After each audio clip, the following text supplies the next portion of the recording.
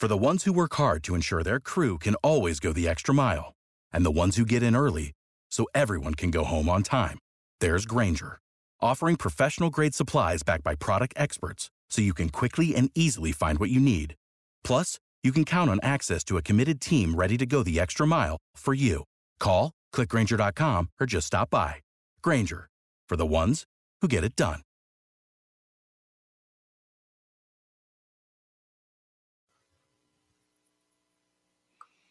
Yes, it's Wednesday.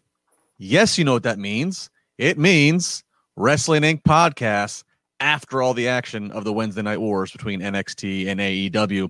It's Wrestling Inc. Thank you for joining us, whether you're on our YouTube page, Twitch, Facebook, Twitter, whatever it might be. We're happy that you're joining us, and obviously thanks to all the people in the chat room that we can see jumping in on the conversation. I am your host tonight, Justin LeBar, being joined by the man who's been my staple now here every Wednesday for the last couple months.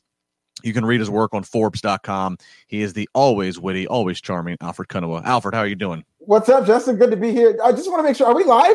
We are live. We are live? Okay. It looks okay. Here we are. There. Now it's showing up on mine that we're live. Okay. I hope we're live. Okay. Good to be here. We've had there's been enough technical issues and things created by wrestling media. So, like, you know. We are now live. I can confirm we're live. It looks like on my broadcast. Maybe it was something on my end, but it's good that we're here. Maybe I'm just a little gun shy.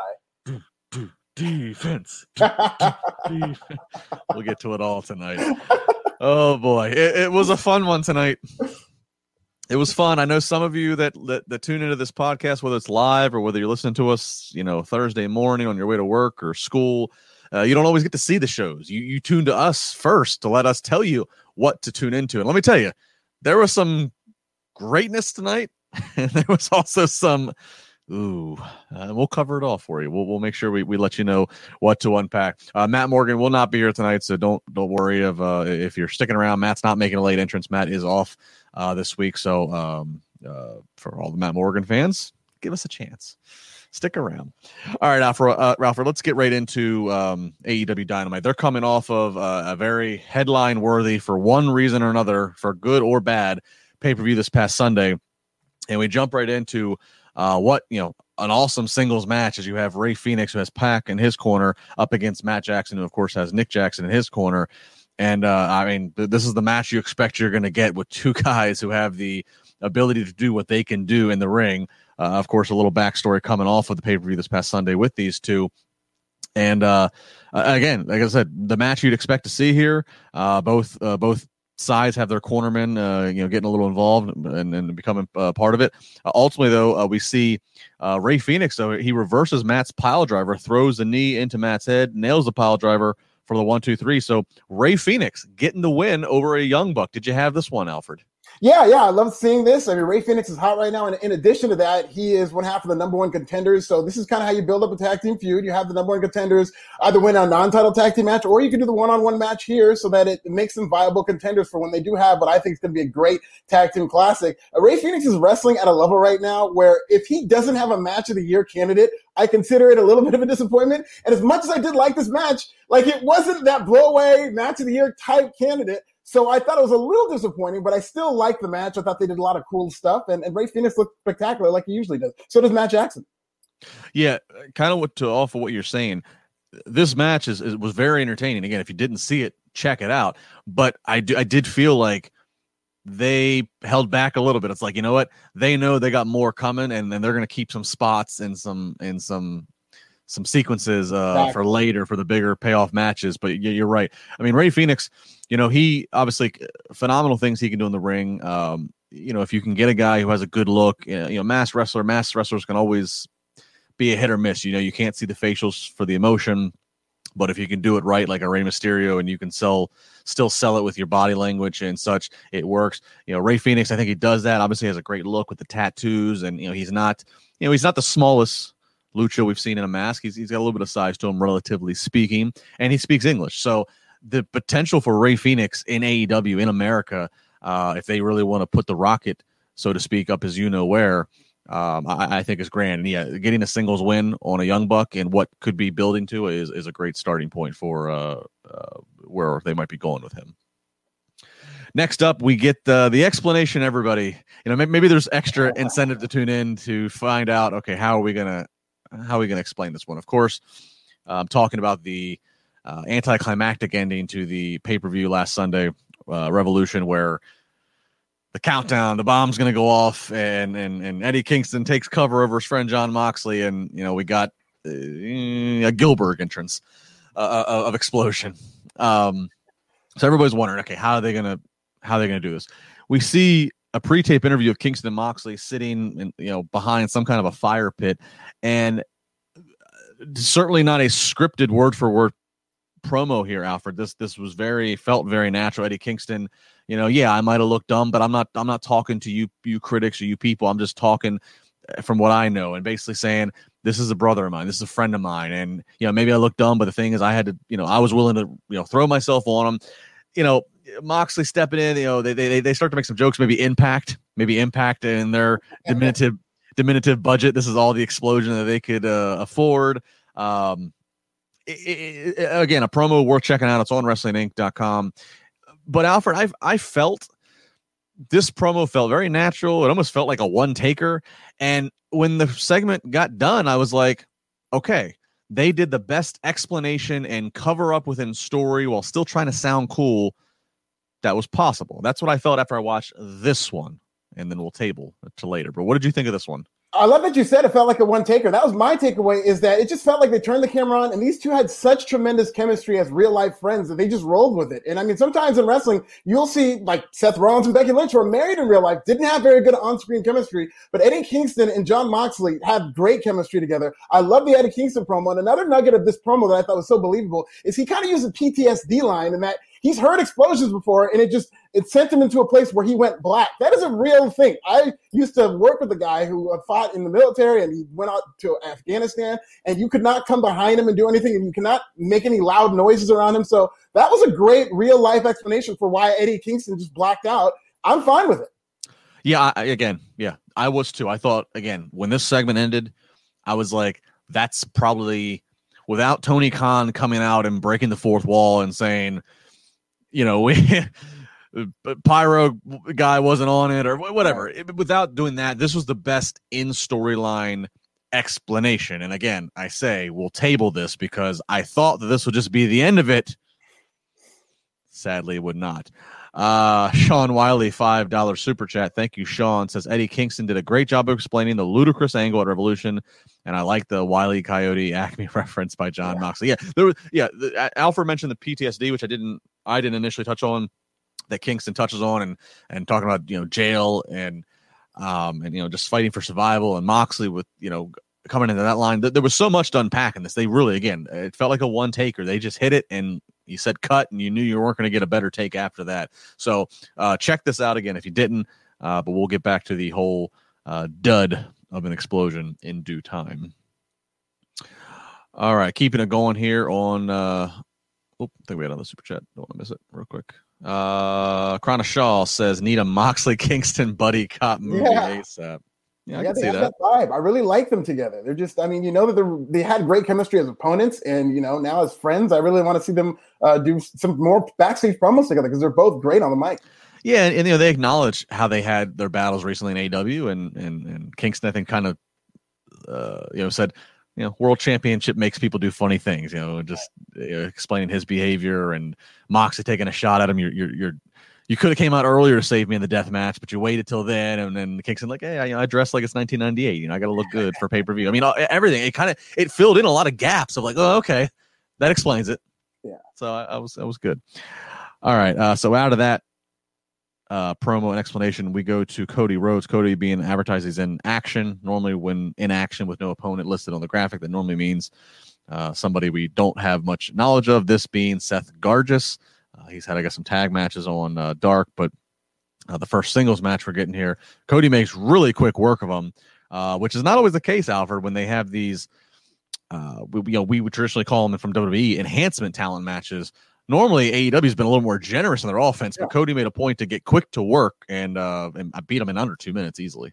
What's ironic about it is this was the one type of match that I felt shouldn't have been quick work. Like Cody wrestled Peter Avalon a few weeks back, and he even said, I'm going to beat him in under a minute. And that's the type of match that I think should have been a quick match, but they went a long time. And it really was one of Cody's worst matches, I think, in AEW, just because they went so long with this guy whose gimmick is that he always loses. here's this kid in Seth Gardner, I believe it was. He has size. He looked like a promising big guy, as if AEW needs more of those, but he's just a big, impressive-looking guy. And Cody just beats him in a couple of seconds. So, I mean, I'm fine with it because he's an unknown, but I would have liked to have seen this go a little longer because I was intrigued by this guy. Yeah, I agree. By his look, I can only guess that they went quick for the match for the post shenanigans they wanted to get in after it, which is Shivani comes out to do an interview with Cody, and Cody's interrupted by Penta El0M. He's sitting at the Spanish announce table. He's got his translator, and basically Penta says he's 1,000 times better than Rhodes. If Cody's the Prince of Wrestling, then he's the Lord of Lucha Libre. And then finally, Penta says the "you've gone too far" line. As Penta says Cody is lucky that he did not focus on Cody's shoulder in the ladder match at Revolution, because if he would have, Cody would not have been able to pick up his newborn baby girl, which prompted Cody, of course, to rush the crowd, and these two start swinging until they're separated. So, a Kenta Cody feud, sign me up. Yeah, for Penta, I mean, I like the fact, and another thing to take away from this is that I think we can now safely assume that Penta and Rey Fenix are no longer going to be tagging together. It's Rey Fenix and Pac. Penta's doing his own thing, and as long as both those guys are getting TV time, I'm fine with it. I like that they're using both guys as single stars, because as good as they are as a tag team, they're more talented as single stars. And I know Rey Fenix is still in that tag team, but they do a lot of singles action with Rey. So I like this. I love Penta coming out looking like a star with a translator and a suit. Yeah, I want to see this. Yeah, I agree. I it's fun at a time to see Rey and his brother Penta together, but you're right. Rey, as we talked about a minute ago, he can be accepted so easily as a babyface with the way he looks, he works, and everything. And then Penta, by his look and his work, he's just so naturally a menacing heel. I'll never forget, Alfred. I went out to your neck of the woods, and I was out in Boyle Heights for Lucha Underground's season 2 finale many years ago, and I had seen Penta a few times, on video or what have you, but this is the first time I'd ever seen him in person. And there was a moment where he, was some kind of spot in the crowd, and we're all fleeing and running. There's no organized security telling you to get out of the way. You just better move. And it happened, and he does a spot, and I remember, I made eye contact with him, and he made the eye contact with me. And good Lord, for me being a grown-ass man, I felt like a kid for a minute. I was like, who is this? This man is a sort and that stuck with me. And I'm so glad to see that he's continued on the mainstream trajectory here in America, because I think he's got just huge heel potential. He doesn't speak English, I don't think. Right. So, and that's why it's good that he has a translator. I mean, it's a great heel tactic. You kind of hide the weaknesses and accentuate the strengths. And I'm fine with him having this translator who's just this kind of squirrely guy who's really unlikable guy in the way he delivered his lines. So I think this guy's going to be great for Penta. Yeah. And sometimes maybe it could be even more dastardly when you have somebody in another language saying something so provoking, like you won't be able to take care of your own child, but you have to hear it through another person. I don't know. This is there's a weird thing about that, but I don't know. It worked. I'm here for it. Alfred, we got a super chat for you here. FH saying random, but Alfred saw your stand-up set on YouTube. One talented dude. By the way, I heard Kenny Omega was in charge of the audio for the Ethan Page match. We'll get there. Alfred, I missed this. What's the stand-up set? What's going on? Yeah. No, I mean, one set I think is on YouTube, so you can go check that out. But yeah, go to alfredkunowa.com. I got clips on there too. So I really appreciate that. I was not ready to see something like that or talk about my stand-up, but that is something I do. In my spare time, and it's something that I love doing, absolutely. And one of these days I'll be a full-time stand-up comedian, and I will still be on Wrestling Inc. and talking about wrestling and stuff like that. But I absolutely love stand-up comedy. Awesome. I know what I'm doing. We're into this podcast a little early, so I can go watch some Alfred Kunowa stand-up. I like this. I really do appreciate it, though. I did not expect that. Thank you so much. Give the plug again for anybody who wants to see it. Go to alfredkunowa.com, KONUWA.com. Just go on there. There's videos and clips and stuff like that. Hopefully you like them. All right, I like it. That's I like the concept. You're a funny guy. You have a lot of good wit to you, which people can check out just in your Forbes.com stuff. So the fact that you get to kind of unleash and be freeform and stand up is I like that. All right, I have to be honest. This is me straight reading off the recap. I had to step out of the room for a minute, so I don't know. Tell me if I missed anything. If you saw it, we're at the arcade, and Chuck is with Orange Cassidy. Chuck said the feud has gone too far and too long between them, and then Miro, Kip, Sabian. Chuck offers up about one more match. If he loses, he'll be Miro's butler forever. Taylor offered up Orange. Had a good idea to put arcade games around the ring so they can put their heads into each of them. Orange Cassidy then finishes the segment with and yes, we'll break you. So I missed this. Full disclosure, missed this. Alfred, did you see this? Did it come off okay? Yeah, I saw that, and that's pretty much exactly what happened.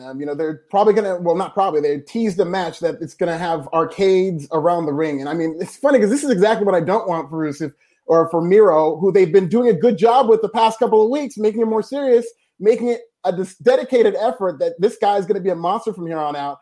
So hopefully this is a blow-off of some sort. They did tease some tension between Miro and Kip Sabian, but the last thing I want to see for this version of Miro that they're actually taking serious is now he's going to wrestle in a match with video games around him. I could do without this. Okay. Yeah. I hopefully this is a blow-off. Hopefully it is. Well, before I finish my thoughts, I guess I'll hit the super chat real quick. That's coming in here. Sean Wiley again. Ray Phoenix Jackson match was fire. Hangman Page Dark Order skit, freaking hilarious. Ethan Page, FTR Spears, great potential stable. What do you think? Well, I mean, we saw FTR and Spears already aligning themselves elsewhere, so I don't think necessarily adding Ethan Page. But yeah, I would agree that those are kind of some big things to take away from this. But yeah, back to Miro. Yeah, it's like.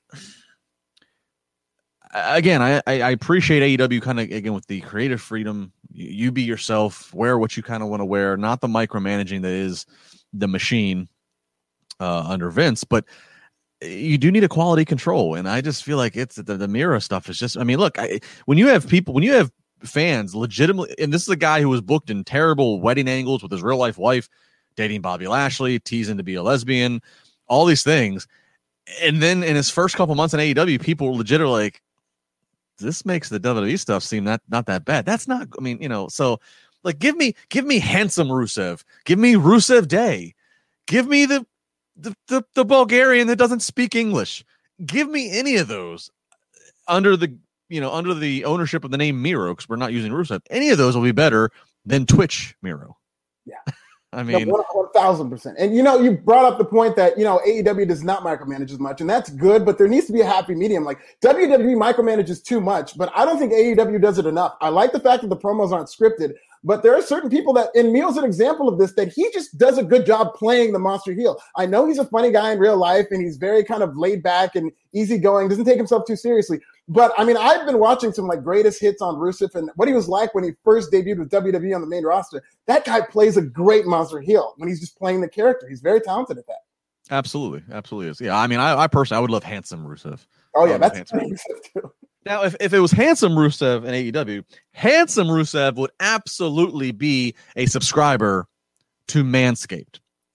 Fellas, it's almost spring break. It's COVID spring break, but regardless, it's spring break is upon us. And so that means potentially spring break in your pants. You are going to be shedding the winter jeans. The warm wave is starting to come over the country. It's time to get down into the shorts, get down into the bathing suits, Speedos if you are so courageous, tank tops at least. So you better be groomed. You better have your crap together. We're hopefully coming on the back end of a pandemic. It's time to get back out there, seeing other people, maybe still 6 feet apart, but hey, if you got a grooming issue, I can see it from 6 feet away. That's a problem, good sir. If you're getting back out trying to mingle post-pandemic, you better have Manscaped in your corner. Manscaped is to ensure the party is never going to stop. Even Veronica Corningstone would say no to this pants party if you got problems going on there, if you pick up the Anchorman reference. It's an optical illusion, the pants. For everyone preparing for pants party in the spring break, we have the exclusive 20% offer discount for you using the code INC. All right, so Manscaped, dedicated to helping keep your full level of body grooming. I've been a customer for a while now, ever since being part of this podcast, and they're wonderful supporters. Alfred just got on the thing. I've talked to before about the Lawnmower 3.0. This white piece here is critical. It allows the blades and all to do their job, but the white ceramic, it keeps you from, it keeps you from getting some color, as we would say, from juicing up, as they would say in the wrestling world. You don't want that. They, of course, got the wonderful cologne as well, too, to help the smell. They just sent it to me. Yeah, I mean, it's great stuff. I mean, you don't need to be blading yourself here. It's a perfect package 3.0 kit. It comes with the lawnmower. It comes with the different grooming tools they have. There's the ball deodorant. I know that sounds funny to say, but again, that's exactly what it is. It is the best trimmer on the marketplace for those of you in need of a chest or ball shave, whatever the thing might be. Again, crop cleanser, whatever you need, it's all there. They have shaving kit bags. Everything is there. And again, they are a proud supporter of this podcast. So we say right now, for a limited time, subscribers are going to get 2 free gifts. The Shed travel bag I just talked about, a $39 value that we're adding on to it, and the patented high-performance reduced chafing Manscaped boxers. I also have those. Very comfortable, very sleek looking. You can get 20% off and free shipping with the code INC. Just go to manscaped.com.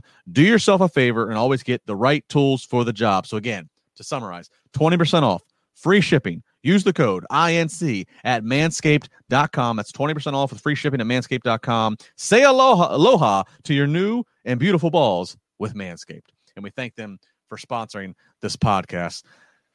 I would like to personally thank them. I'm sorry. They just sent me this great shearling grooming. Shears. Amazing. I had me a Manscaped session today for a little TMI, and I do have a date this weekend as things start to open up in LA. And what a lucky woman, because I'm more aerodynamic now and I'm fully Manscaped. So thank you. You have to give us a full report next Wednesday after. I'll do it Friday. I'll be on the podcast Friday for the SmackDown. You give me the super chat. I won't be on. No. Wait till Wednesday. Wait till next Wednesday. We'll be on the 1 week build. 1 week build. Like 1 week build. We have a lot to look forward to the Wednesday Night Wars next week, but I want to hear how Alfred's date went, and did it get to the point where she's complimenting on the Manscaped performance. Let's do some super chats here. Colt Cone, $5. Was tonight the first time we heard 69 me on National Wrestling TV? At least there were more sparks in the ring tonight in comparison to Sunday. It probably was the first time, Colt. It was probably bleeped out by DX and the USA Network back in the late 90s. For those who are confused, we'll get to it in a second, of what Colt is referring to. Cody Lee, $5. Omega has zero signs of being an exploding barbed wire death match. Hour 1 of AEW equals I hate this new crap. Hour 2 of AEW and NXT. I love wrestling. Yeah, I mean, you're in this death-defying match, and there was no, real appearance of having to sell anything. I guess that is a fair observation. Cody, again, this Miro gimmick feels like what he would have done on the indies to let his creative out, but no indies. So we see it on AEW. And we have one more here. Yeah, the indies not being around does for the Zack Ryders of the world, for a lot of the guys who lost their spots in WWE. There could have been main event indie money and getting all your trans paid for and keeping all your gimmick money, and they didn't have that. This is a tough year. Jody Shauna Jenkins, I get there's more TV time coming, but isn't there something to be said for doing one show very well? I'm worried they're going to spread too thin. Yeah, of course, he's referring to the fact that AEW Elevation kicks off this Monday. We have, of course, Dark on Tuesday still, and Elevation, Dark, both on YouTube. We have, of course, Dynamite on Wednesday, and I think they've confirmed there's at least going to be another show on TNT at some point in 2021. So, they have a lot of talent. The big thing is I think Cody keeps trying to say that like every show is going to feel different. He says it's not going to be just a rinse repeat. So if they can pull that off, that'll be interesting if they can make different identities for the shows. Yeah. I wonder how they're going to do that. I mean, I watch AEW Dark here and there, and it does feel like a different show than AEW Dynamite, but I don't know if it feels different enough to how they're going for it, to where I feel like Dark is completely different from AEW. It does kind of seem like an offshoot of Dynamite, but there are different wrinkles there in the way they present it. Absolutely. So we'll be watching to see that. Jax Callens, $4.99. He said he missed AEW, had shopping, feed the snake. Yeah, Jackson, you can see in this picture there, I think. He's a dedicated fan. He's got his girl's got him a snake, which is just nuts. The no legs and they move. That's not right. He said, chase the little one around. Glad I have you 2 kiddos to sit and relax and get my review. Thanks as always. Yeah, Jax, there's a lot coming, so just sit tight. Thank you.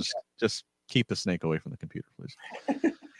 All right, back to the program. Next up, Tony Schiavone in his Mean Gene spot, as you will, on the stage.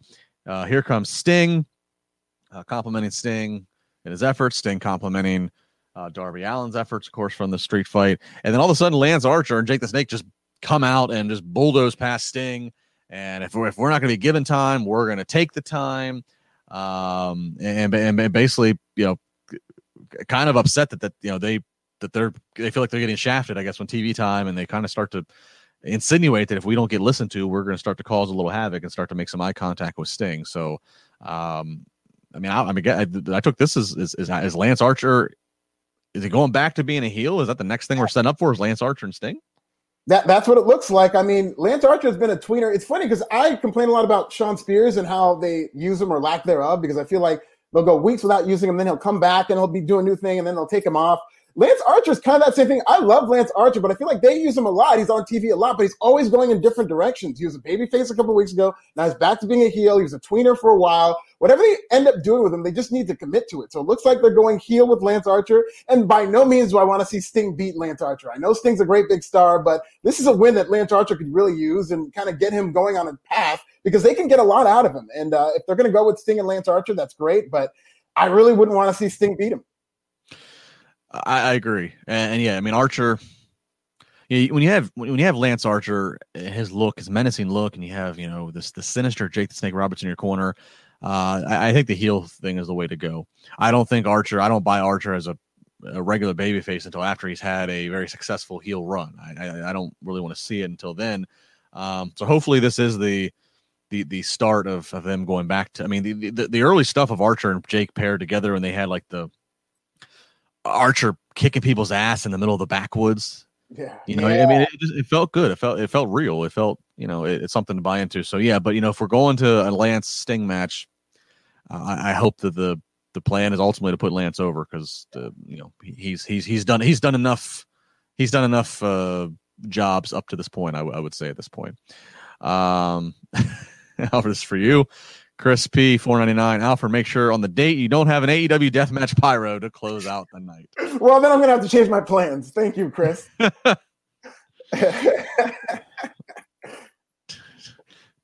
is very consistent on the show. Yeah. Again, don't promise her Goldberg and give her Gilbert. The wrong type of fireworks. Right. I do think if WWE wanted to troll this whole situation, they would have Gilbert make one of his random one-off appearances on Raw or SmackDown, but rather than giving him the fire extinguisher smoke and the sparkler, they would actually give him the Goldberg pyro, great, which blows them off the stage, and just to troll AEW on their pyro intensity. We were talking on the pay-per-view podcast whether or not WWE would do something like that. I said they would. I was wrong, but that would have been the great way to do it. Is you just go the complete opposite way with Gilbert, because that was a talking point in that Gilbert promo, and he just gets these pyro hilarious. All right, we see Dasha talking to QT Marshall, and she's asking him, about his turn and actions towards Dustin Rhodes. He said, emotions got the best of him. He'll work it out with Rhodes. Right now, it's all about Lee Johnson. So now Lee Johnson has a match against Ethan Page. Ethan Page makes his debut, of course, in the ladder match on Sunday. This is Ethan Page's first singles match, in AEW, first match on Dynamite. I'd love to talk about the quality of this match. I'd love to talk about the fact that Lee Johnson's out there. He's got some story. He's with QT. Ethan Page. He's made it to AEW. He's a new signee. Love to talk about that, folks. But I can't talk about that because nobody knew what the hell happened in this match, because all of us were doing one of a few things. If you're watching live on TNT, if you're watching on Fight or somewhere else, you might have actually been able to watch a match. But if you're watching live on TNT, you're doing one of a few things. You're either standing up, banging on your TV like it's an old 1970s with rabbit ears. You were hitting mute on your TV to figure out what device in the room you left on, or is somebody calling you? Or you're looking at social media to figure out if you just did those things, and are you crazy? Because as this entire match goes on, and mind you, the first half of the match, before they go to commercial, first half of the match, the announcer's audio, you can't really hear them. You kind of can hear the bumps of the ring, but the dominant audio is defense, defense. Then we go to a picture-in-picture break. Can hear the commercials perfectly fine. Well, those people paid money. Let's make sure we hear them. We come back from the picture-in-picture. Surely the audio has been fixed, right? Nope. We're back. Same thing. Now, more ambient crowd noise. Ain't no mountain high enough. We're hearing songs in the arena. Ethan Page in his debut Dynamite match, he gets the victory, and I don't hear the traditional Bell ring, Alfred. I hear the buzzing of a shot clock. Yes, folks, if you were watching TNT for a solid 2 segments, somebody in the TNT master control booth had the audio coming in from an NBA game, drowning out the audio of AEW Dynamite. And that's all anybody could talk about or hear. And when you're coming off a show that's part of the theme is to explain away production snafus, this was just the pile-on. Yeah, and I did the same exact thing you were talking about, Justin. I wasn't even able to watch this match because I was convinced it was a problem on my end. I was like, because I usually have NXT going in the background back to back, so I figured I left that on. So I muted that, and I was just going all over using technical difficulties. And when I went on Twitter, the first thing I actually saw was Tony Khan. He couldn't throw TNT under the bus fast enough. He's like, due to TNT production issues, we have fixed this, and we're going to come back on live. So I was able to see through Twitter that it wasn't just me. But this was very distracting. Poor Ethan Page, because he hasn't had the best rollout. Not only did he not win that ladder match, and he's like presented as 0-1 Ethan Page coming out of this match. I'm not going to remember this match. You know, he's going to have to debut again for a third time. It seems like the next time he's in the ring next week. So this was not good at all. It was, they were playing it over the action. You could barely hear the commentary or what was going on in the ring. This is a mess. It was, and again, because it was an audio feed coming from a basketball game. Like I assume that it wasn't like AEW to blame. I assume it's a TNT thing. Yeah. But even still, the majority of fans just are associating I'm watching AEW and I can't hear it, so the blame's going to go to them. So again, it just comes off bad. Timing, terrible. Terrible timing-wise, especially this is a show where they're supposed to explain this thing, and then they have this happen. So, unfortunately, there's going to be a narrative that, AEW is now minor league and whatnot. It's just a bunch of bad luck coming at the same time. So, I don't expect to see this type of stuff next week, hopefully. Yeah, the most common tweet in so many words I saw was that the AEW Pyro guy is also now the sound guy. Tony Khan did, to his credit, though, he did go on Twitter later in the evening and say that he again apologized. He said that they were going to have the uploaded, have the match uploaded to YouTube immediately between Ethan Page and Johnson, with obviously no audio issues to it. So it's a good immediate make good, I guess. And from what I saw, Ethan Page looked good for what it's worth. I saw, from what I saw before the craziness. I could again. All I could pay attention to was the odd soundtrack to the match. There was, I guess. So again, Page wins, and I guess post match, but I guess post match, Dustin Rhodes did come down, and so they're trying to further that. Again, I was extremely distracted. So can't blame you. All right, so we get Alex Marvez early in the day with Hangman Page. Hangman Page, of course, he's got all of Matt Hardy's royalties. He's got himself one of those big old riding lawnmowers. All of a sudden, Dark Order shows up, and they all jump on, and they're all going to get some ice cream. But 5, he's not allowed on because there's a weight limit, so they don't drive off. No, it's good. These guys, they're great together.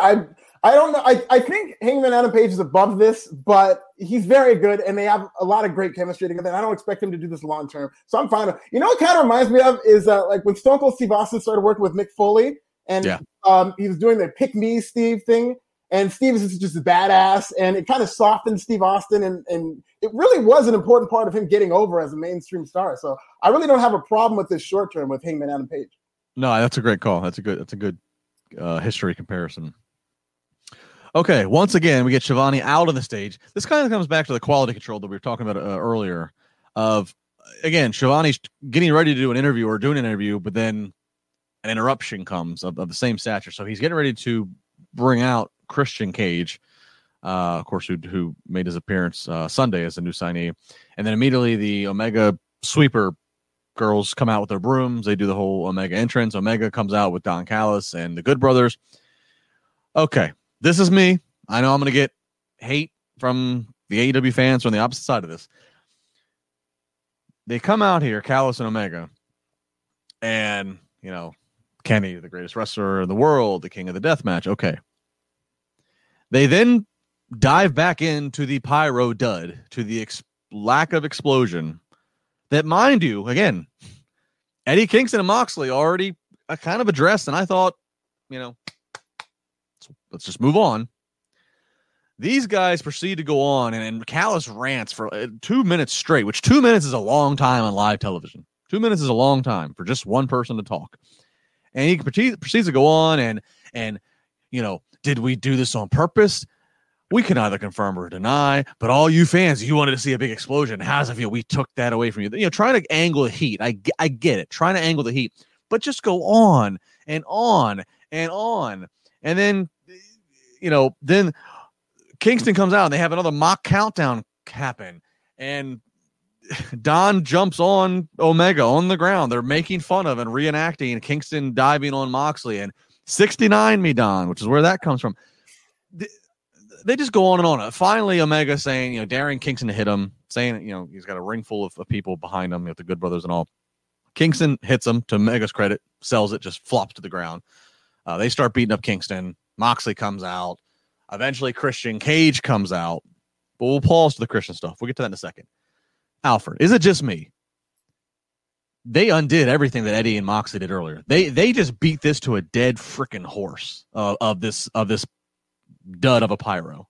It did take the explanation a step backwards. I wouldn't go as extreme as you did and say they undid it. I thought that they had to have an explanation from Kenny Omega. I mean, it's the elephant in the room with Kenny Omega. He's the one being blamed for all this, both in front and behind the camera. So he had to at least address it somehow. But I do think they went way too far in addressing this. And the 69 thing, it got a legit laugh out loud for me, but it became a little bit too much of a cartoon, considering the fact that they really did a perfect job of explaining this with Eddie Kingston. I mean, I thought that was the thing that they could have done. I don't know how they could have gotten around this with them not addressing it, but I would have been fine if, you know, at the beginning, Don Callis said everything went according to plan. I'd have been fine if that was it and they just moved on. You know, it was just trolling everybody, said it went according to plan, and you know he's lying, but he's a heel. But yeah, they doubled and tripled down on this thing, and I think they went way too far with it. And I agree. He has to say something about it. But I feel like you said, they could have said everything went according to plan, and they moved on. They spent. I have to go back on my DVR and actually truly time it.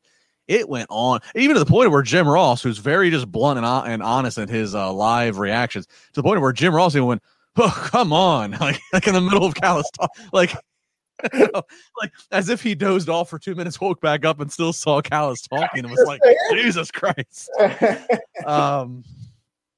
All right, so that is what it is. I guess take your side. So you though, Justin, I'm closer with you, and I thought a lot of this was very unnecessary. Yeah. All right. So to the business at hand, Kingston comes out, Dex, Omega, fight is on. Moxley comes to his aid, but then Christian Cage comes out. So everybody else is now vacated. Cage staring down Omega. And then Omega eventually finally goes to take a swing. Cage ducks it, goes to get ready to hit his finisher. Callis pulls Omega out of the ring. Omega wants more, but Callis saying no. And Christian Cage picks up that world title. So how do you feel about this? Christian Cage in the company for, 4 days and immediately in the company that talks about records. 0-0, it doesn't matter. He's number one contender, it seems. Very surprising. That's a good point you brought. I didn't even think of that aspect of it. I'm shocked that Christian has been pushed along to this level. I thought that Christian was a very strong candidate, and one of the reasons was because, this was a Paul White announcement. He's doing Elevation. I thought Christian really was going to go in there and do the same thing Paul White's doing, where he's going to be an occasional wrestler who's going to be the third man in the booth for Elevation. He has that experience with being an analyst on WWE Backstage. He's a great talker. I think he'd be great as a commentator. I by no means expected Christian to be in the world title picture this early, if at all. And so we'll see how this goes. He's a big star. And I mean, you're right that for a company that relies so much on records and does a good job adhering to them, it is weird to see Christian being inserted immediately into a world title feud. I was very surprised by this. And we assume that's what this is. I mean, again, Kingston and Moxley still have claim problem with Omega. So, I mean, they could certainly try to divert. They could even have Kingston and Moxley as tough guys even say to Christian, hey, we respect you and you're a vet in this business, but get in line. Yeah.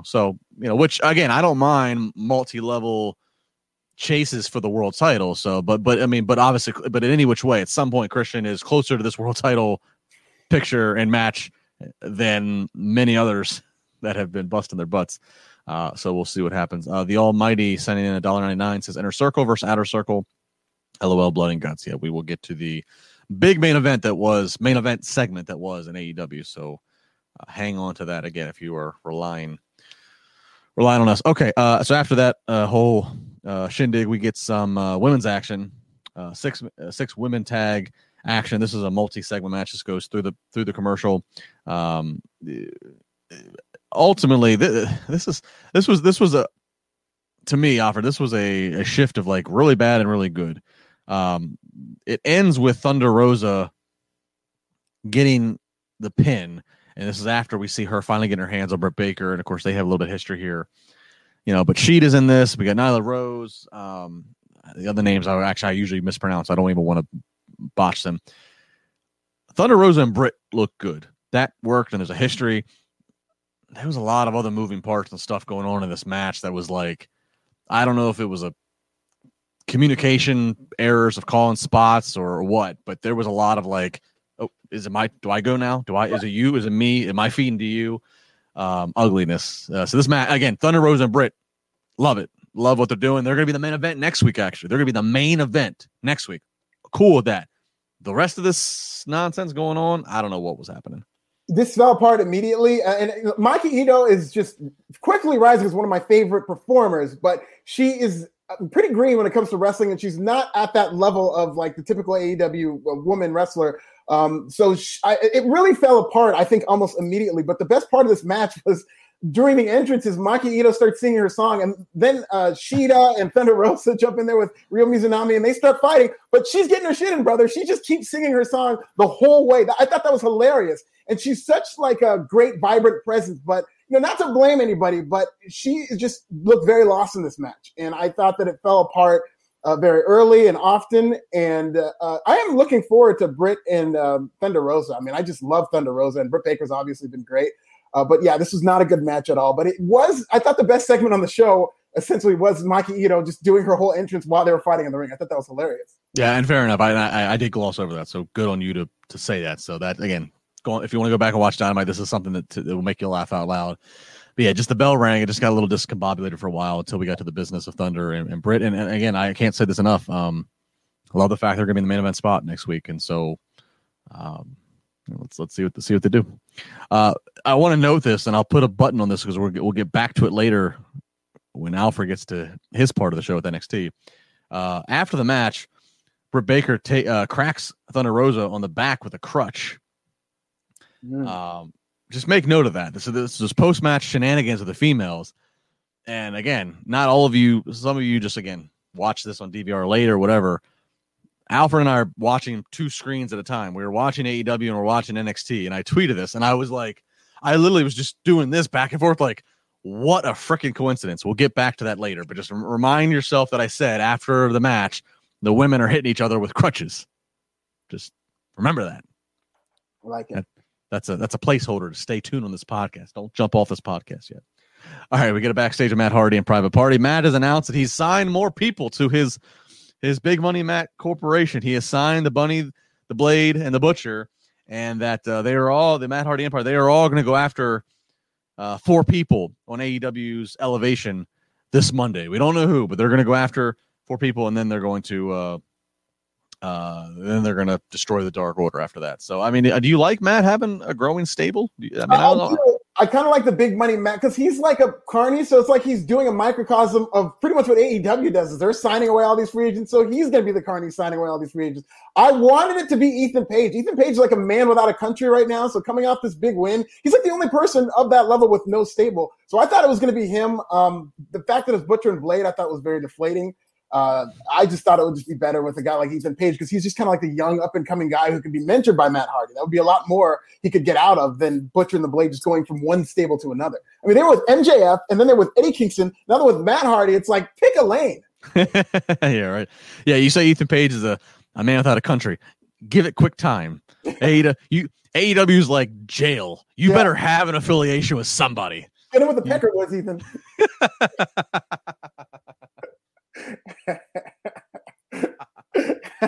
I love that. That's great. All right. Up next, we get Scorpio Sky versus Darby Allin. This match this match heavily promoted.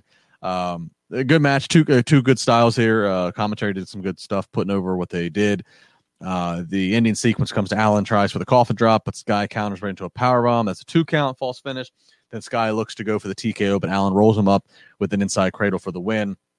Post-match, Sky begins to start to attack Darby Allin as we get more referees that come out. So this is a good match. I like the fact that this was I'm a big fan of, you don't see this as much anymore, the old school, just the roll up, the schoolboy, just something quick to protect. I mean, we used to see this in great matches. I think of like, Piper and Brett, WrestleMania 8, Brett and Austin, Survivor Series, something where it's like somebody was just quick enough for a minute, for 3 seconds to outthink you. But you had all the fun. You can get right back up and attack them. You don't need to be heavy. You don't have to be knocked out by 9 finishers. I like these finishes, and I'm glad AEW did this for Scorpio Sky's protection. Yeah, and the finish just lined up. This match hit on all cylinders, from the commentary to the story of the match, which was just counters, which JR kept pointing out that these two had a lot of different counters, to the finish, which was an incredible counter with that small package with Darby Allin. I just thought this match gelled so well, and everybody was on the same page, and it's a perfect type of finish to set up for a heel turn. Absolutely. All right, so we get a rundown of what's to come next week with the if I lose my place in my script here. We'll begin next week with the St. Patrick's Day Slam, is what they're calling next Wednesday's Dynamite. Moxley and Kingston versus the Good Brothers. Cody Rhodes up against Penta El Zero Mato. So Cody and Penta, I have to think this is going to be like a quick, some schmaz is going to happen. They're not going to give us an earnest this match in full next week, do they? No, not 1 week, and I don't think so. There's probably going to be some gimmick. Yeah, Jurassic Express and Bear Country up against Matt Hardy, Private Party, The Blade and the Butcher, The Bunny, Jade Cargill's in action, and of course, as we mentioned, the main event, Britt Baker up against Thunder Rosa in an unsanctioned lights out match, so anything goes. So they're really going to let the women kind of stretch their legs there in terms of creativity and what's allowed. All right, so here comes the main event segment. We've had some critiques of Dynamite tonight, or at least some jokes, but in all seriousness, this was exactly what it needed to be. We know we've been building for a while to some type of, to something with the MJF, Jericho, the situation. So tonight was the Inner Circle's War Council. Out to the ring is Jericho, Santana Ortiz, Hager, and MJF. It should just be noted for a minute, there's no Wardlow. So as this gets ready to happen, MJF says, Chris, maybe we need to talk about cutting more people from this Inner Circle. And just before we can get to that, here comes Sammy Guevara. I haven't seen Sammy in a few weeks. Sammy comes out and says, Jericho, you need to look at this. Sammy set up a hidden camera, and it shows backstage earlier in the day, MJF with Hager, Santana Ortiz saying, all right, tonight's the night. Tonight we cut the head off the snake. It's time to turn on Jericho. So now it looks like Jericho is cornered, as here comes MJF, Hager, and Santana Ortiz surrounding him. And just as MJF thinks that he has the upper hand, no, they all turn. Jericho has them in his pocket still. Jericho says, you stupid son of a bitch. Did you not think we don't talk, that we knew this is where this was headed? We knew this. So it looks like the obvious is going to happen, right? It looks like an obvious is going to happen. But then, swerve, bro. MJF goes, nah, I'm a step ahead of you guys. Lights go out. I've been creating my own Inner Circle. Lights come back on. There stands Tully Blanchard, Shawn Spears, FTR, and Wardlow. The fight is on. Brutal, glass breaking. Jericho's bloodied and beaten. Wardlow getting to do the majority of that to him. And then they drag Chris Jericho to the end of the stage, and Wardlow powerbombs Jericho off the stage into the table. So some swerves, some story advancing, new stable, this Horseman-esque thing that we saw developing. It had a purpose. It had an end game. We now know that end game is for the Ric Flair that is MJF, and I guess his enforcer, and Wardlow. Alfred, this was a home run to me, the way they delivered this. Yeah, it was like a psychological thriller, because I've been watching wrestling so long that it's like, even when the Inner Circle turn on MJF, they're not going off the air, beating the crap out of the heel. That's just too much of a payoff for such early in what is now a new wrinkle.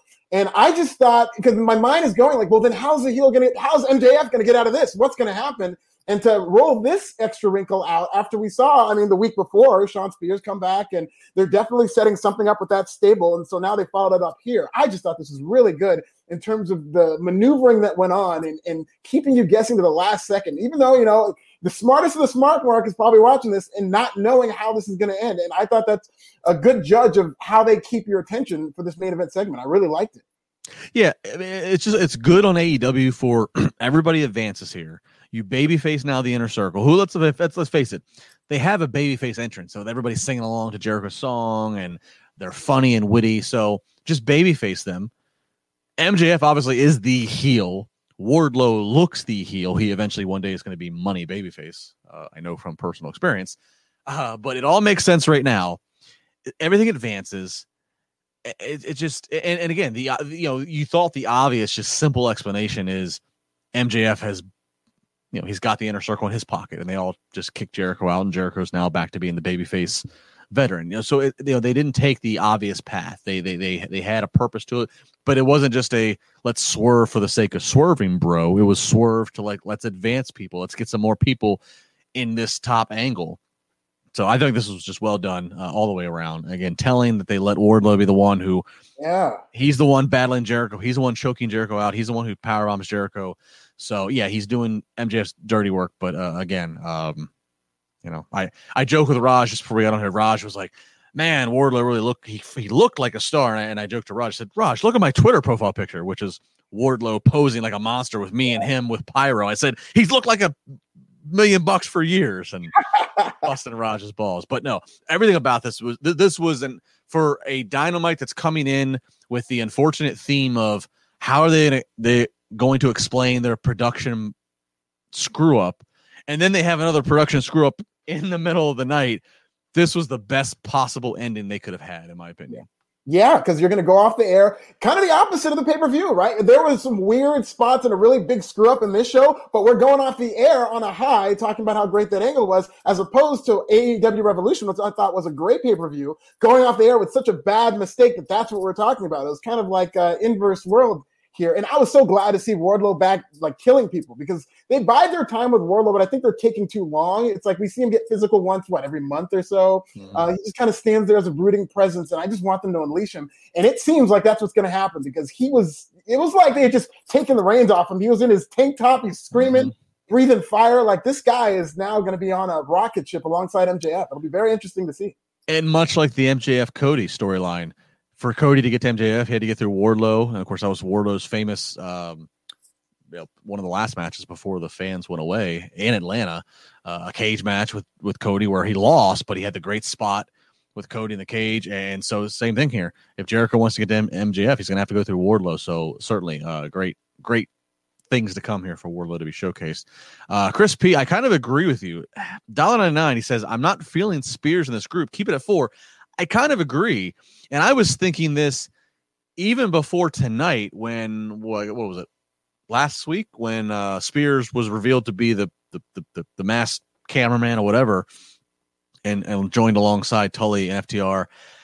I know Tully and Spears had some history previously, but it just kind of felt like they've been so stop and go with Spears. I was like, this feels really forced. All of a sudden the perfect 10, what he was as the perfect 10 and Ty Dillinger, who was not fully utilized. Again, he looked like kind of like a Miro situation. He looked more used there than he had in AEW. I still kind of agree. MJF, Wardlow, and then the tag team of FTR, that fits it. Spears does kind of seem like the hanger-oner. He is. He seems like the fifth wheel. If you look at the evolution model of a stable, which I think is the perfect symmetry for a stable, you got the tag team, which ended up being Flair and Batista, but Batista was like the monster. So Wardlow's in this monster role. MJF is kind of the lead heel, and then they've got this great tag team with the manager. That's the stable. That's what a general stable should be in terms of if you're going to get a heel stable going. And Spears, what role does he fill? I can't tell you in one word what role Spears fills. And they're going to have to do a good job of actually making sure they insert why he's there, because he's kind of running out of opportunities to start and stop. And if this doesn't work, I don't know what to say. Yeah, I agree. Jax Collins, is Wardlow going to be a bodyguard, ? Or will he break away solo eventually? By the way, Justin, my 3-year-old with Snake and Pick to make you cringe. Yeah, job well done there. No, I mean, Wardlow is MJF's muscle, but he's definitely, to Alfred's point of the evolution comparison, he's definitely the Batista in this group. Again, not knowing where Shawn Spears lies, he's kind of like wasn't there supposed to be an extra person in evolution? It was a Mark Jindrak. Yes, it was. Spears is the Mark Jindrak. It just happened to make it. It happened to make it to the final cut. Gingerette got cut off in rehearsals. Spears made it. And I say this. Here's a fun fact, everybody. When I was still managing Wardlow and before Wardlow got to AEW, Wardlow and Shawn Spears worked. Yeah, we worked a match, and it was actually a good match. And again, this is nothing against the man, Shawn Spears. So, Shawn, if you see this, I'm not taking a shot, but it just, the booking just doesn't make. Spears has just been stop and go. So, change that up, and I'll change my tune. No, I mean Wardlow is he's primed again to eventually, and they even teased it somewhere back in 2020. They obviously decided to go away from it. They even teased Wardlow getting a little frustrated with MJF. And they backed off of it. That's the eventual. It's the eventual Shawn Diesel. It's the eventual monster gets tired of being the heavy load for the pipsqueak who can't do his own dirty work. I mean, that's where we go. Eventually, it's the Wardlow babyface show, but that's got to come in time. You have to come to respect the heel first in Wardlow. So that was AEW Dynamite. Again, started off weird, had some weird things going on, but boy, did they finish strong. So that was that. Alfred, any final thoughts on AEW Dynamite? I enjoyed the show. I was very much looking forward to it just because of the drama behind all the stuff that went through. And they got through it. And I just thought it was such a strong ending that I have to say that this is a good show. Absolutely. I agree.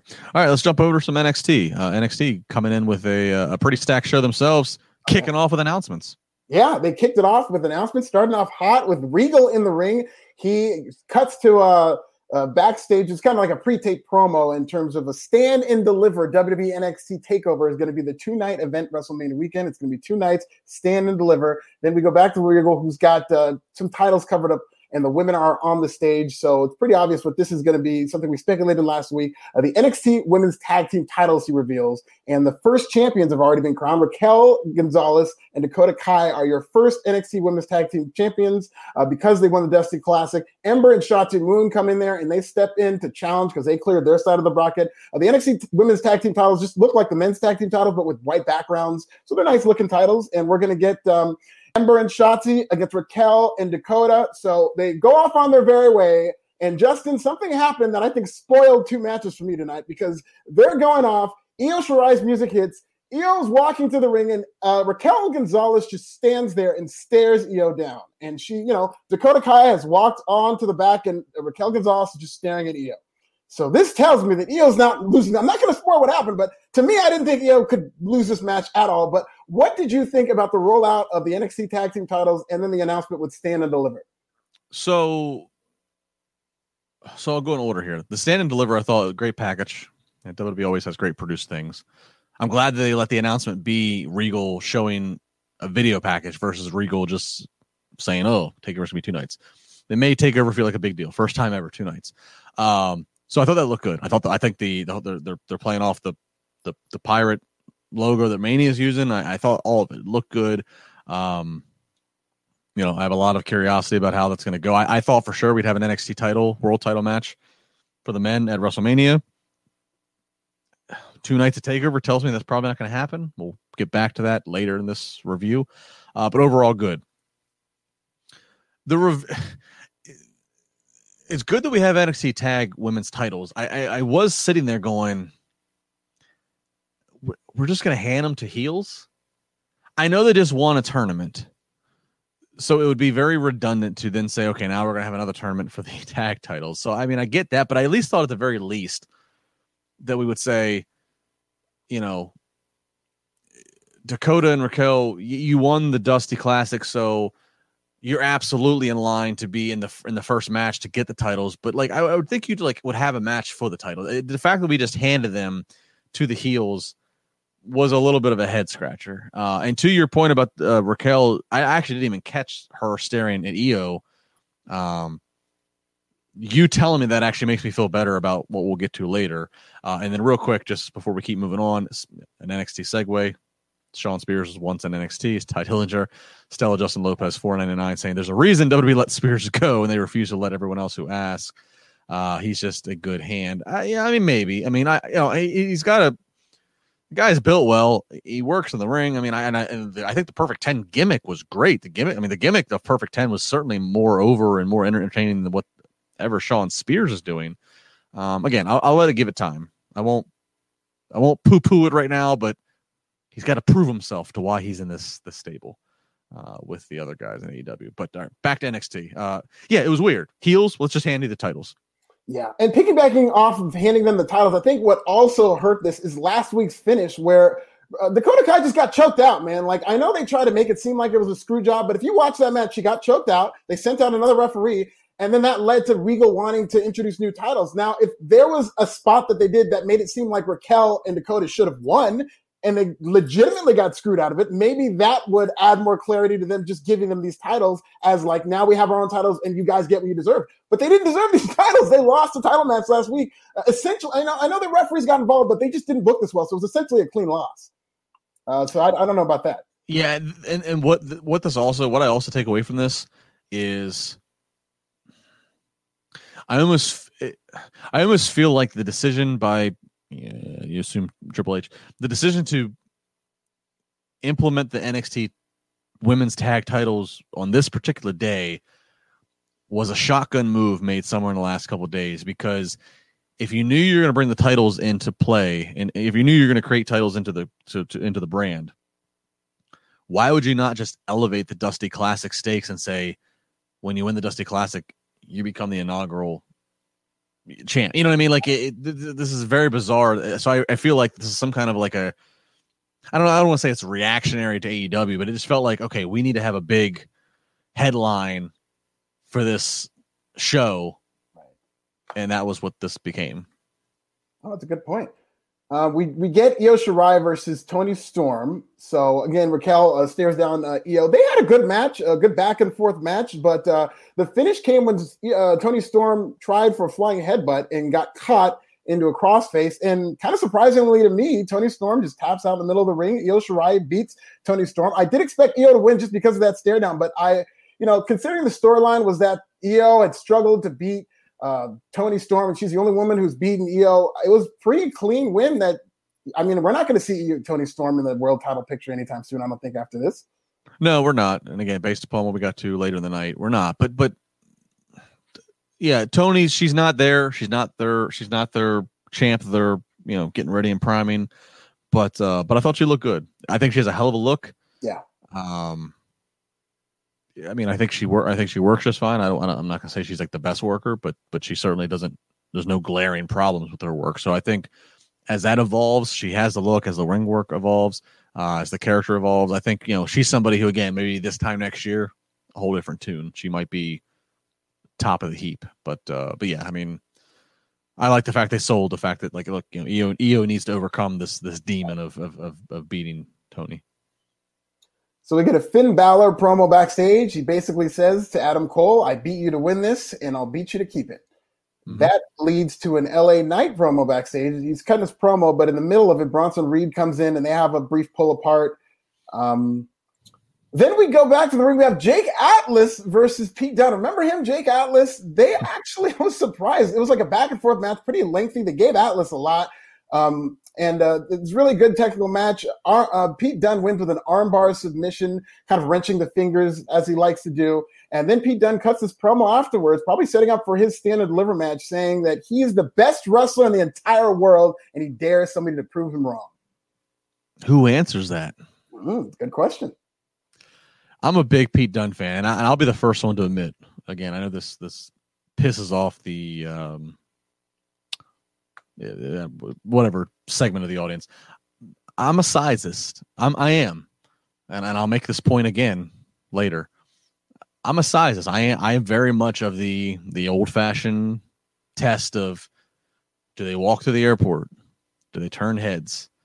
Do they look like Joe Schmo? I'm a sizist, and obviously Pete Dunne is not a big guy. He's not, there's nothing about Pete Dunne if he's just walking in a hoodie and sweats on the street that makes you. But you know what?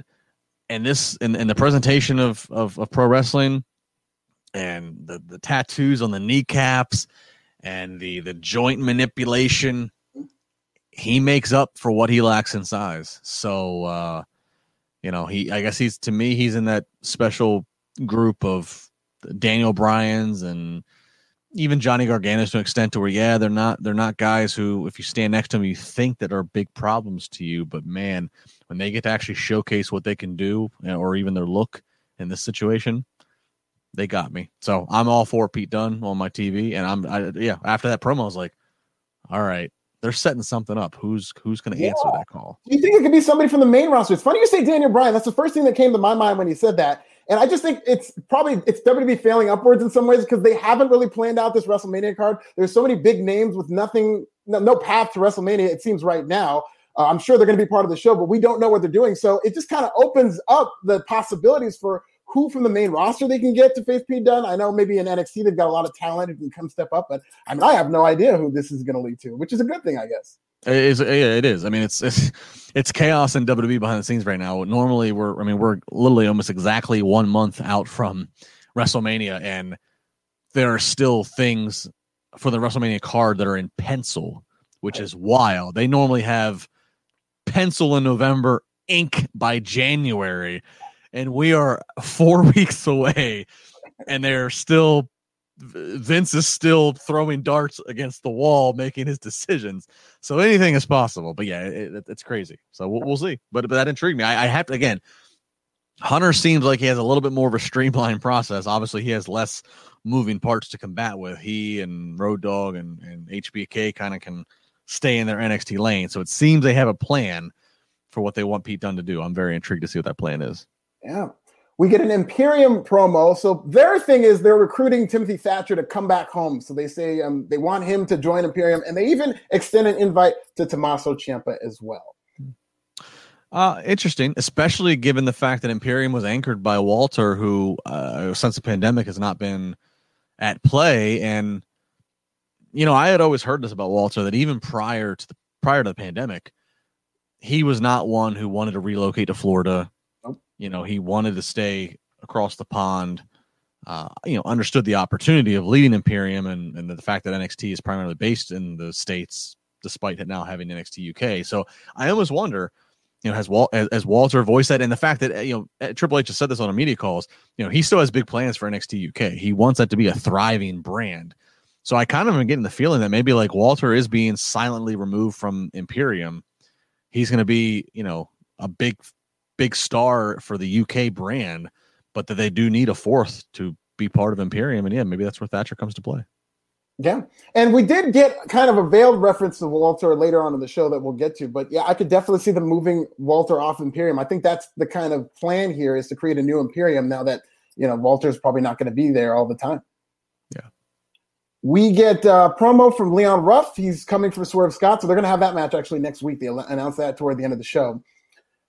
Then we get our NXT Women's Tag Team title match, Raquel and Dakota versus Ember Moon and Shotzi Blackheart. So they're basically working over Ember Moon for a lot of the match. She tags into Shotzi Blackheart, who runs wild. I thought she looked great in this match. Raquel, the finish comes where she blocks a total eclipse, and then she blocks a Hurricane Rana from Ember Moon. So she's got Ember Moon in a struggle. She's accidentally bumped by Dakota Kai, so they fall off the apron, and Kai accidentally is knocked into Shotzi for a roll-up. So Shotzi rolls up Dakota Kai for the 1-2-3. Shotzi Blackheart and Ember Moon are your new NXT Women's Tag Team Champions. What do you think about this, Justin? I was shocked. I mean, after the fact, 2020, call me stupid, hindsight 2020. Again, going back to my point I said earlier, when they decided just to hand these inaugural tag titles to the heel group, I figured, well, this is who they want to have the titles for at least the next month. And so, okay, so they get to defend them. So again, it adds a headline of, stay tuned. But I literally said to myself, well, there's no way that Raquel and Dakota are going to drop them. If they wanted there to be any intrigue, they would have, again, just made the titles vacant and said, all right, we're going to have the heel tag team up against the babyface tag team. Winner tonight is your new champions. So the fact that they handed them to the heels and then 90 minutes later they lost, I was shocked by this, which is not a bad thing. And good on, I'm a Shotzi and Ember fan, so I'm okay with that. But I was genuinely surprised by this. If it weren't for that segment where Raquel was staring down Io, because the thought that came to my mind was A, Io's winning her match, and B, Raquel and Dakota can't be tag champ for too long if that's the direction. Otherwise, it could have given Raquel 2 belts. I would have been fine with that too. But the wheels were turning in that maybe this is where they beat him. But I was surprised they did it on night one. I was surprised that they lost it this early, even though the wheels are turning. The fact that they just kind of got these tag team titles, they won this big tournament. There's this whole big storyline as to how they brought the NXT Women's Tag Titles, and then they just go and lose them was very jarring to see. Yeah, and again, going back to my comment earlier, where it kind of feels like the decision to all of a sudden roll out these NXT Women's Tag Titles feels very just last minute. Like, again, I'm sure that they had the tag title design, the belts design done, and they knew they were going to do this at some point. They said, oh, somewhere in the next 3 months we're going to do it. The fact they decided now, I mean, again, maybe to load this particular show up, maybe to try to, like, look at our competition at AEW. They can't even get their AEW Women's Champion situation correct. And here we are. We have enough depth to where we can, implement tags. Again, all these things, and these are all things that do happen in wrestling and the conversations. I just have to think that's what it came into, because this just felt like so thrown together 3 days ago to me. Yeah. We get Adam Cole in a backstage promo saying that you thought my first reign was special. Well, you ain't seen nothing yet. Then we get backstage with Shotzi and Ember. They're celebrating with all the women backstage. And then it pans over to Candice LeRae and Indy Hartwell, who kind of sulk off. So they're teasing that feud. Then we get Johnny Gargano and Austin Theory together with the way in that Austin Theory asks if he paid off the therapist. He says yes. And then he reminds Austin Theory about Dexter Lumis saying that he has mediocre midsection, which pisses Austin Theory off to the point where he says he's crossed the line. We're getting Austin Theory and Dexter Lumis next week. This was the only appearance we saw on the way, or from the way, Justin, and I'm fine with that just based on how much they were on TV last week, doing a lot of comedy. What did you think about this segment? Yeah, I agree. They've been pretty heavy recent weeks, so I was cool with a cool down. But I do like this stuff. I like when Gargano created the stable, I was like, and the name, I was like, oh, this is going to be cringy. But they've pleasantly surprised me. Yeah, they've been very funny, and I don't want it to be too much of a good thing, so I'm glad they kind of pulled back this week. And I'm looking forward to seeing Austin Theory return to the ring. He is a very capable wrestler, and he's a guy who I think has a ton of potential. Yeah, and without stalling this podcast and Googling him, he's super young too. I think he's like he's in his 20s. He's like 21, I think, something young. So it's that's that he's got a lot of life to give here if things can stay on track. So Justin was saying that we put a pin in the podcast previously. We're going to take this pin out. This is the match with Xia Li and Kaden Carter. They talk about the LCL tear for Casey Catanzaro. Catanzaro is out there with her crutch. Xia Li and Kaden Carter start wrestling, and then the finish comes where Catanzaro comes in and uses her crutch on Xia Li. Xia Li's begging off. Boa comes in there, and he grabs a crutch from Casey Catanzaro, so there's a bit of a stare down, but this was very quick, and it ended with Casey Catanzaro with a crutch. So it kind of was like that Spider-Man meme that you see where their clones are pointing at each other at the same time, because to Justin's point, this happened on AEW as well. Yeah, it was wild. It simultaneously, this is again you're seeing the stuff with Britt Baker and them, and there's crutches, and it was one of those things where, again, to explain to people what my life is like on Wednesday nights, I have two screens going. I also have Twitter up. I also then usually will have a piece of paper where if there's something that I really want to make a note of that I don't forget when we're talking, I'm doing that. So like I'm doing a lot of things, and so it took me a second, and I look and I see Britt hitting it with a crutch. And I look down and I'm whatever. I look at NXT and I'm like, Britt's not an NXT, but I'm like, oh my God, like what are the odds that it would line up in the same 60 seconds? Because I mean, these two companies aren't talking to each other. I know somebody's going to be a wise guy and say, but that's not happening here. The chances that in the same 60 seconds, the same weapon of choice, and there's a lot of weapons to choose from in pro wrestling. And it's also both females too. It just, you have a 50-50 chance. You have red or black roulette here. It could be a male or female, and it's both female. I was just like, that's wild. Yeah. We laugh, and I've busted Britt and Adam's balls before when Britt and Adam have been simultaneously on their respective programming. It's happened a few times, and I'll mess with them. But this was like a whole new level, and I was like, wow, that's. It means nothing. It means nothing. There's nothing to it. There's no, again, they weren't talking to each other. There was no hidden meaning here. It was just pure coincidence of all the weapons and all the segments that could line up in 2 hours. They lined up in the exact same 60 seconds. Same division, same weapon. Now that I think about it, yeah, I guess they did happen in the same segment, but I had no idea that they happened at the same time until you brought that up. So, I mean, that is a 1 in a million thing. Literally within like seconds of I heard the crack of a crutch hitting the body here to I see it. I mean, it was, again, which is phenomenal to think about. It's like hearing an evergreen song that can, translate the pop and the rock charts or the hip hop charts on the radio, and you happen to go to 2 other radio stations and you hear it in the same one. It's just, it's like, what are the odds? Someone's got to do a back-to-back, side-by-side comparison on YouTube, just showing them happening in real time. That's amazing. I'm sure, but wake up tomorrow morning. I'm sure we'll see it. So then but then Tony Khan will pull it off YouTube. Yeah. DCMA. Then we get an interesting backstage promo, Justin, with Jordan Devlin, who is at an airport. He says his travel ban exemption got lifted today. So next week we're going to get Santos Escobar versus Jordan Devlin to determine the real Cruiserweight champion. Good picking back up a business that was vacated via the pandemic. I like it. Yeah.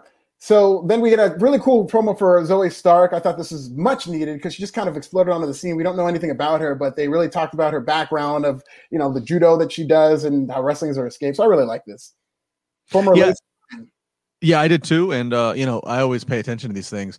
At the start of the night when Regal had all the women come out and he had them in two lines, heels on one side, faces on the other, she was the front of the face line.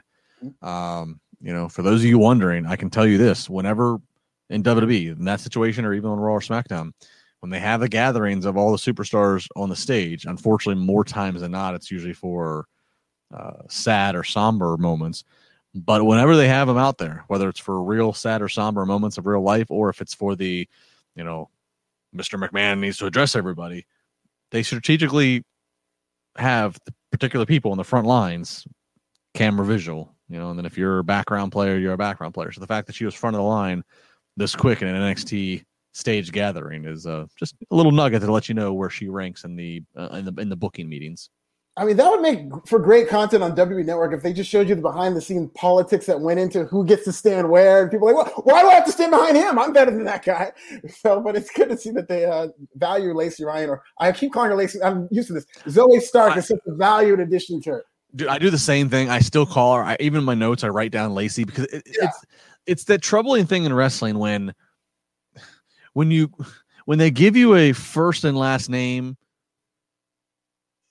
When you go from one first and last name to another, it's weird. Like it's just you get into your reputations of calling it's their name, it's who they are, and then all of a sudden you're just supposed to change that. It's very unnatural. Yeah, I mean, even we keep saying Sean Spears, Ty Dillinger was a name I got used to, so I had to get used to. Okay, now he's Sean Spears. Like Miro, I can get used to because I always knew. Even when I would speak to him over the years, I knew that even though that he was Rusev the character, I knew that in real life he was Miro, and that and I would say Miro to it. Like that, I can buy that. But when you just switch from one first last name to another first last name, it's just I can't get it straight. It's a transition process. So backstage, Santos Escobar is pissed off. He's arguing with William Regal about why he has to face Jordan Devlin, and he's so mad he doesn't want to come out with Legado del Fantasma. So next match, Legado del Fantasma versus the Grizzled Young Vets. I mean, as soon as I saw Grizzled Young Vets come out, I am just not happy with this. This is heel versus heel. It's like, why are they doing this? But they're not in there for very long. It's a very quick match because we get Breezango's entrance. They're in their astronaut costumes. They take the helmets off. It turns out to be MSK. Grizzly Young Vets get rolled up. Wes Lee hits Zach Gibson with his helmet on his hand. So that's turnabout is fair play because Wesley's been out with a hand injury. And then Breezango jumps Legado del Fantasma from behind. They end up dancing with MSK, and Fandango crowns Wes Lee with his astronaut helmet, and they treat it like it's a big deal. What do you think about this? Fun, fun little piece of business. MSK is... they're the hot new thing right now. Good to see Breezango back. It's been a while since we've seen them. I'm not sure where we're going here, but I was fine with it. Yeah, a lot of things happened, and I'm just glad it was kept kind of short because I mean, this would have as talented as these two guys are. These heel versus heel tag team matches, and NXT has done quite a few of them. It just doesn't work out. Yeah, I'm glad that there was purpose to it because I thought the same thing as the match was going on. I was like, what the hell is this? Why are we doing the heel versus heel? So I'm glad there was a reason. So then we get into a segment with Raquel Gonzalez and Dakota Kai. They're pissed off backstage. They're berating Mackenzie Mitchell about losing. Then finally, Io Shirai walks up and she says something in Japanese to Raquel that translates to, "I want you next." And then Raquel Gonzalez says, "Be careful what you wish for." All right. I know Raquel pinned Io at War Games. I know. It's a big deal. War Games was December? Yeah. I want to say December. So I'm sure I'll warm up to this as they like roll that footage and bring that story back up. But I don't like babyface champs coming and picking their next opponents. I just don't like it. If you're a babyface and you're the title holder, you are the hunted. The babyface thing is not to duck any challengers. You take on all challengers, but I don't like seeking out your next challenge. I just don't. Again, I know Raquel pinned her, so maybe you want to avenge that. That's very heroic. Maybe they'll warm me up on that. But I tweeted this and I got tons of shit from people who think opposite of me. And I'm a traditionalist. If you're the champion, you're not asking for fights. You have enough on your plate. You're always looking over your shoulder. You don't go into somebody else's locker room and say, "You're next." Now, granted, she didn't say I'm defending the title, but that's where this is headed. I just don't like that. I know that's just the traditional in me. I just think it's stupid. It's illogical. And I think NXT agrees with you because, I mean, we praised them for doing just that with their babyface champions, especially with Io. At one time, there was like 3 challengers she had at the same time. It was Toni Storm, Rhea Ripley, Raquel Gonzalez, all hunting Io Shirai. And now here we are with the shoe on the other foot. So I definitely agree with you from that standpoint. But I just will say, Io did look like a badass just going out and challenging, of all people to challenge, like the biggest person on the roster. Because then Raquel stood up and she's like twice Io's size. But Io, she did look like a badass challenging such a monster for the championship. So that is kind of a babyface, like a brave move from a babyface. Yeah, and honestly, that's probably in the war room with Triple H and his crew. That's probably the justification. Which okay. But it was just, again, it was me. I've always had that thing about, you're the champ, you're the hunted. But that's probably that. Everything you said is probably the exact reason they're going with, and hopefully, as we, weeks go on, they'll justify it, and I'll get off my high horse on this issue. So backstage, we get a promo from Timothy Thatcher, who doesn't end up saying anything. He's interrupted by Tommaso Ciampa. Ciampa says he's not interested in joining Imperium. In fact, he's interested in the match with the General, which is Walter. That's who they're referring to. And so then it looks like we're going to get Ciampa and Thatcher versus Imperium next week. Yeah, let's more what we talked about. Let's get this advanced. If the situation is with situation, let's get it advanced. Let's do it. I think Thatcher's turning on Ciampa. I get that feeling. I do too. Then we get our main event. It's Finn Balor versus Adam Cole. This is a good match, but I've seen this before. It's nothing different from what they've done, but they did work very hard. Balor kicked out of a couple big spots, kicked out of the Last Shot, kicked out of the Panama Sunrise.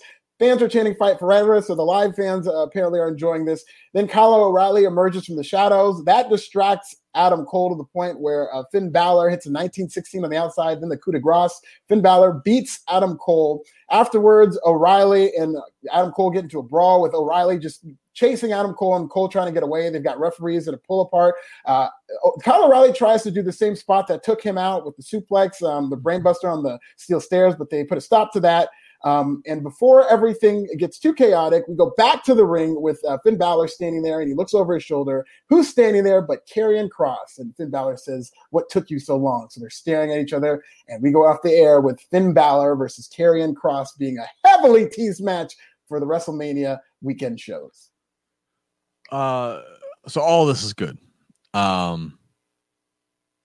Wasn't as headline worthy maybe as the Inner Circle main event for AEW, but this was all really good. Let's go in order here. Come on, Finn Balor, Adam Cole. You're not going to have a bad match here. They can't try to have a bad match. You know what I mean? Like they're not capable. So great match. I tweeted this, said it before in other ways. Adam Cole, he comes out, Yeah, I know he's not the biggest guy. And again, I'm usually the sizest. He's not the biggest guy, but God, he's got the music. He's got one of the best entrance themes. And he gets to keep it. Like, there was the question as to whether or not he was going to have the same theme. Yeah. He did get the theme. He's got the music that's his. Roman Reigns got the Shield music. Adam Cole gets the Undisputed. He gets the music. He's got an interactive catchphrase that the audience gets to partake in. He's only 6 foot. He's not the biggest, but he still does have a look. Long hair. He's got a look. He's not generic. He's got a look. And then of course he can go with anybody. I still think back to when he emergency had to be main eventing in SmackDown after the we can't get back from Saudi Arabia debacle, and he killed it. Like this guy, if big if allowed, this guy can be a top guy at WrestleMania for several years. We've broken the size wall with Daniel Bryan and a few others, so it could happen. So that's my Adam Cole promotion, my Adam Cole put over. A great match. I didn't think he was going to win though, so I wasn't surprised by this. Finn wins, yeah. The fact that we are continuing the stuff with Adam and his former Undisputed guys, that kind of does tell me, unless they wrap it quickly at TakeOver, Stand and Deliver. If they wrap it quickly, then he could still be going to Raw or SmackDown soon. I'm watching to see that happen. And then to the point of the stuff with Cross, I love the Finn going, "What took you so long?" And just turning, like the monster in the horror movie. He's there. I know he's there. I've been waiting for you, because that's the match. I mean, look, Cross never lost the belt. He vacated it. Would love to see him on a Mania stage. Love to see him in a Mania stadium with however many thousands crowd. But as we said earlier, it seems like if TakeOver is going to be 2 nights, I would think the women's world title headlines one night, the men's world title headlines the other. I would think so. But regardless, Cross, he needs to be the champion again. Yeah, it's very likely to happen. To your point, Finn Balor's been the hunted for months from Karrion Kross. I mean, they did a similar segment, but it was Scarlett coming out where Finn Balor kind of stared her down and she teased that he's coming. So I really like that they've done this slow-played storyline where Karrion Kross the whole time has been coming for his title. He's had a couple of obstacles thrown his way, but he's just destroyed them. He destroyed Legado del Fantasma, and now here he is at the final boss stage. So they've really done a good job setting this match up. Yeah, a great finish. Like I said, this was a really good finish for the show. Yeah, I mean, there's so many moving parts in NXT, and they always and NXT has the both benefit and doubt of like, ooh, is Karrion Kross? Because I feel like on the one hand we're like, ooh, is Karrion Kross going to be Raw or SmackDown material soon? Is he going to have the big entrance? He can be, and then it's like, ooh, Adam Cole, he should be in Raw or SmackDown, but oh, Vince might have him in a conga line for 24/7 title. It's just, it's just such a crapshoot. Of like what's better for them. And then it's like, oh, I mean, let's not squander Adam Cole. He might wind up over in AEW before we know it if they don't, it's a funny it's a funny scenario all the way around. But I'm on the hook. Both shows ended more interestingly than they started. Yeah, that's a great way of putting it. But that was the show on NXT, and I liked NXT. I thought NXT started hot, ended hot. Yeah. All right, so those are the shows. Real quick, only other topic we can talk about real quick here, news wise. Of course, NXT Takeover is going to be 2 nights, as we just outlined overall. We also know there's going to be 8 straight days, Alfred, of WWE. So we're going to have the Monday Night Raw before Mania. So we're going to have Monday Night Raw. On Tuesday, you're going to have the Hall of Fame ceremony. We don't know any more details. There is a separate 2021 class in addition to the 2020 class that never got to be honored because of the pandemic had just started. So that includes the NWO, the Bella Twins, the British Bulldog, and several others. But we also have a 2021 class, the first being named as Molly Holly. Hall of Fame, then Wednesday, Thursday TakeOver, Friday SmackDown, Saturday, Sunday Mania, and then we go back to Raw again on Monday. So 8 days of WWE original content. Are you ready to work, Alfred? Because it's gonna affect us because we're gonna be staying up late doing this shit.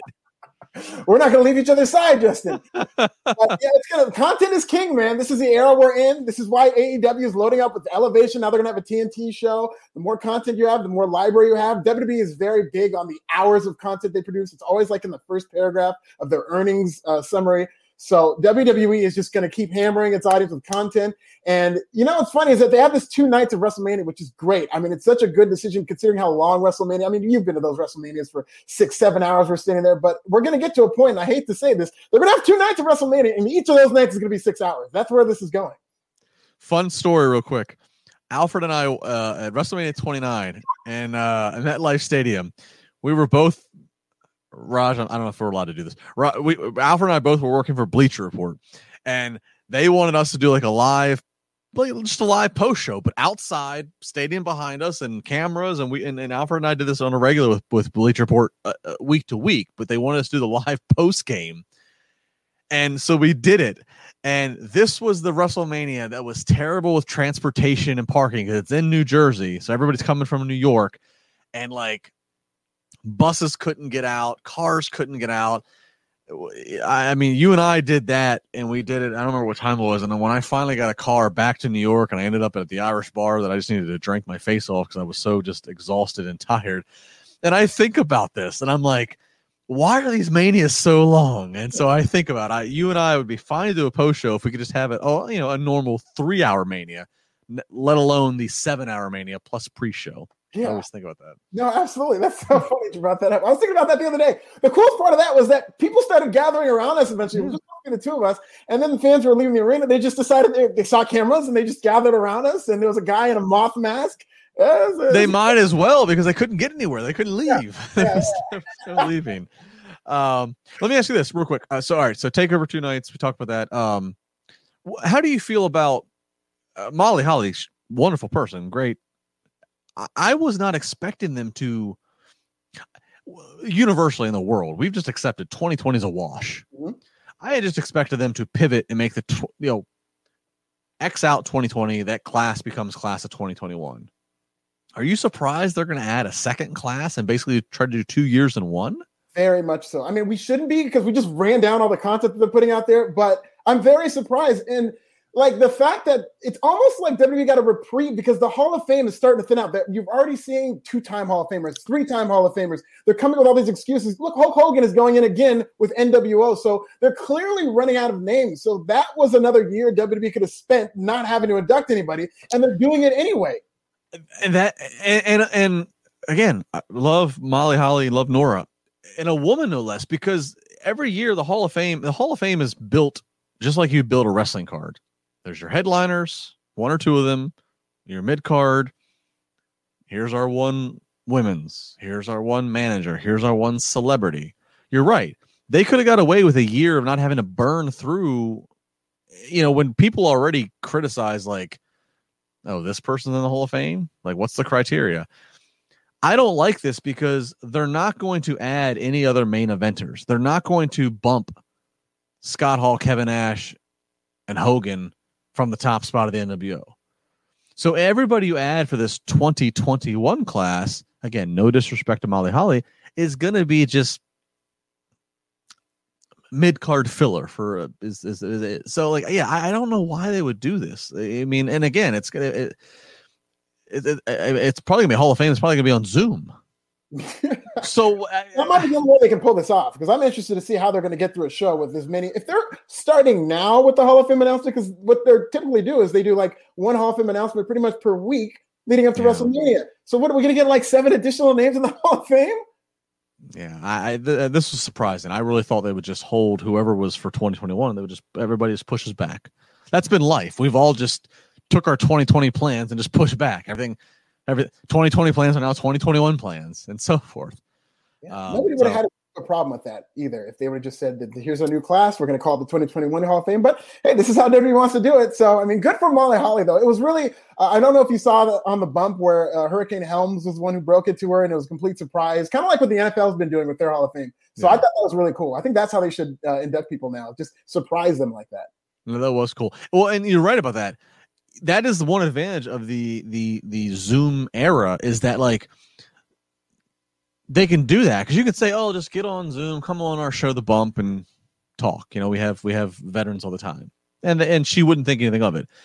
If you say, "We're going to fly you to Raw," what? Well, for what? You can't surprise them that way. So that is one advantage you can do that. So, all right. So a lot of things we'll talk about the next month. 2 nights of takeover, 2 nights of Mania, just the 8-day marathon. So we'll keep our eye on what other Hall of Fame inductees are going to go in. But I've seen a lot of chatter. Let me just shut the chatter down.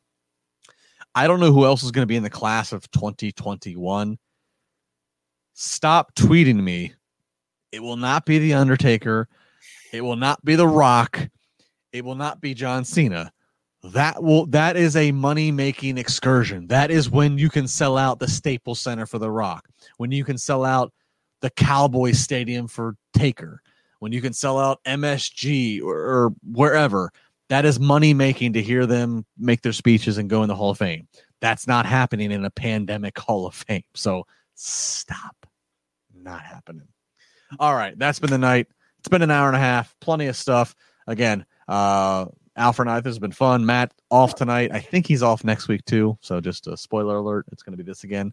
But it's been fun. I think this has been great. Oh, yeah. This is great. Our old times kicking it together. Me waking up at 4 a.m. to go on the phone and us doing those things together. Well, what's better is that, like, when you and I used to do those things, again, pulling the wool back, we had to stand in front of green screens. I had to look this way. You look that way. I love the fact we can just see each other. This is great. Look at each other like, hey, which way are you looking, Justin? Okay, I'll look the other way.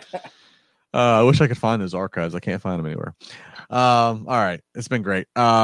Alfred, put over yourself. Stand-up comedy, Forbes.com writing. Put it all over. Yeah, there you go. AlfredKinno.com or go to @ThisIsNasty. Pro Wrestling Bits. Watch me on Forbes. I'll be around. Very good stuff. I'm at Justin LaBar. I will be back tomorrow on the Wrestling Inc. Daily with Nick Hausman. We'll talk the news headlines that break between now and Thursday lunchtime. And then Friday morning, I'll be on Sirius XM's Busted Open Radio, as I am every Friday, 10 a.m. Eastern with Mark Henry and David LaGreca. You can listen live at 10 a.m. Eastern or download the app. You can listen on demand whenever you want. It's always a wild time on my segment called Spar with LaBar. Things get crazy. So all that stuff, again, follow Wrestling Inc. for all the news. Podcast again Friday night. All the great stuff. Just subscribe. We'll send you the alerts. We make it easy on you. Thanks for the super chats. Thanks to Alfred. Thanks to all of you. A night we will end with now. We'll be back next Wednesday for more of the Wednesday Night Wars. Take care. You know how to book flights and hotels. All you're missing is a tool to plan the travel experiences you'll have once you arrive. That's why you need Viator. Book guided tours, excursions, and more in one place. There are over 300,000 travel experiences to choose from, so you can find something for everyone. And Viator offers free cancellation and 24/7 customer support for worry-free travel. Download the Viator app now and use code Viator10 for 10% off your first booking in the app. Find travel experiences for you. Do more with Viator. For the ones who work hard to ensure their crew can always go the extra mile, and the ones who get in early so everyone can go home on time, there's Grainger, offering professional-grade supplies backed by product experts so you can quickly and easily find what you need. Plus, you can count on access to a committed team ready to go the extra mile for you. Call, click Grainger.com, or just stop by. Grainger, for the ones who get it done.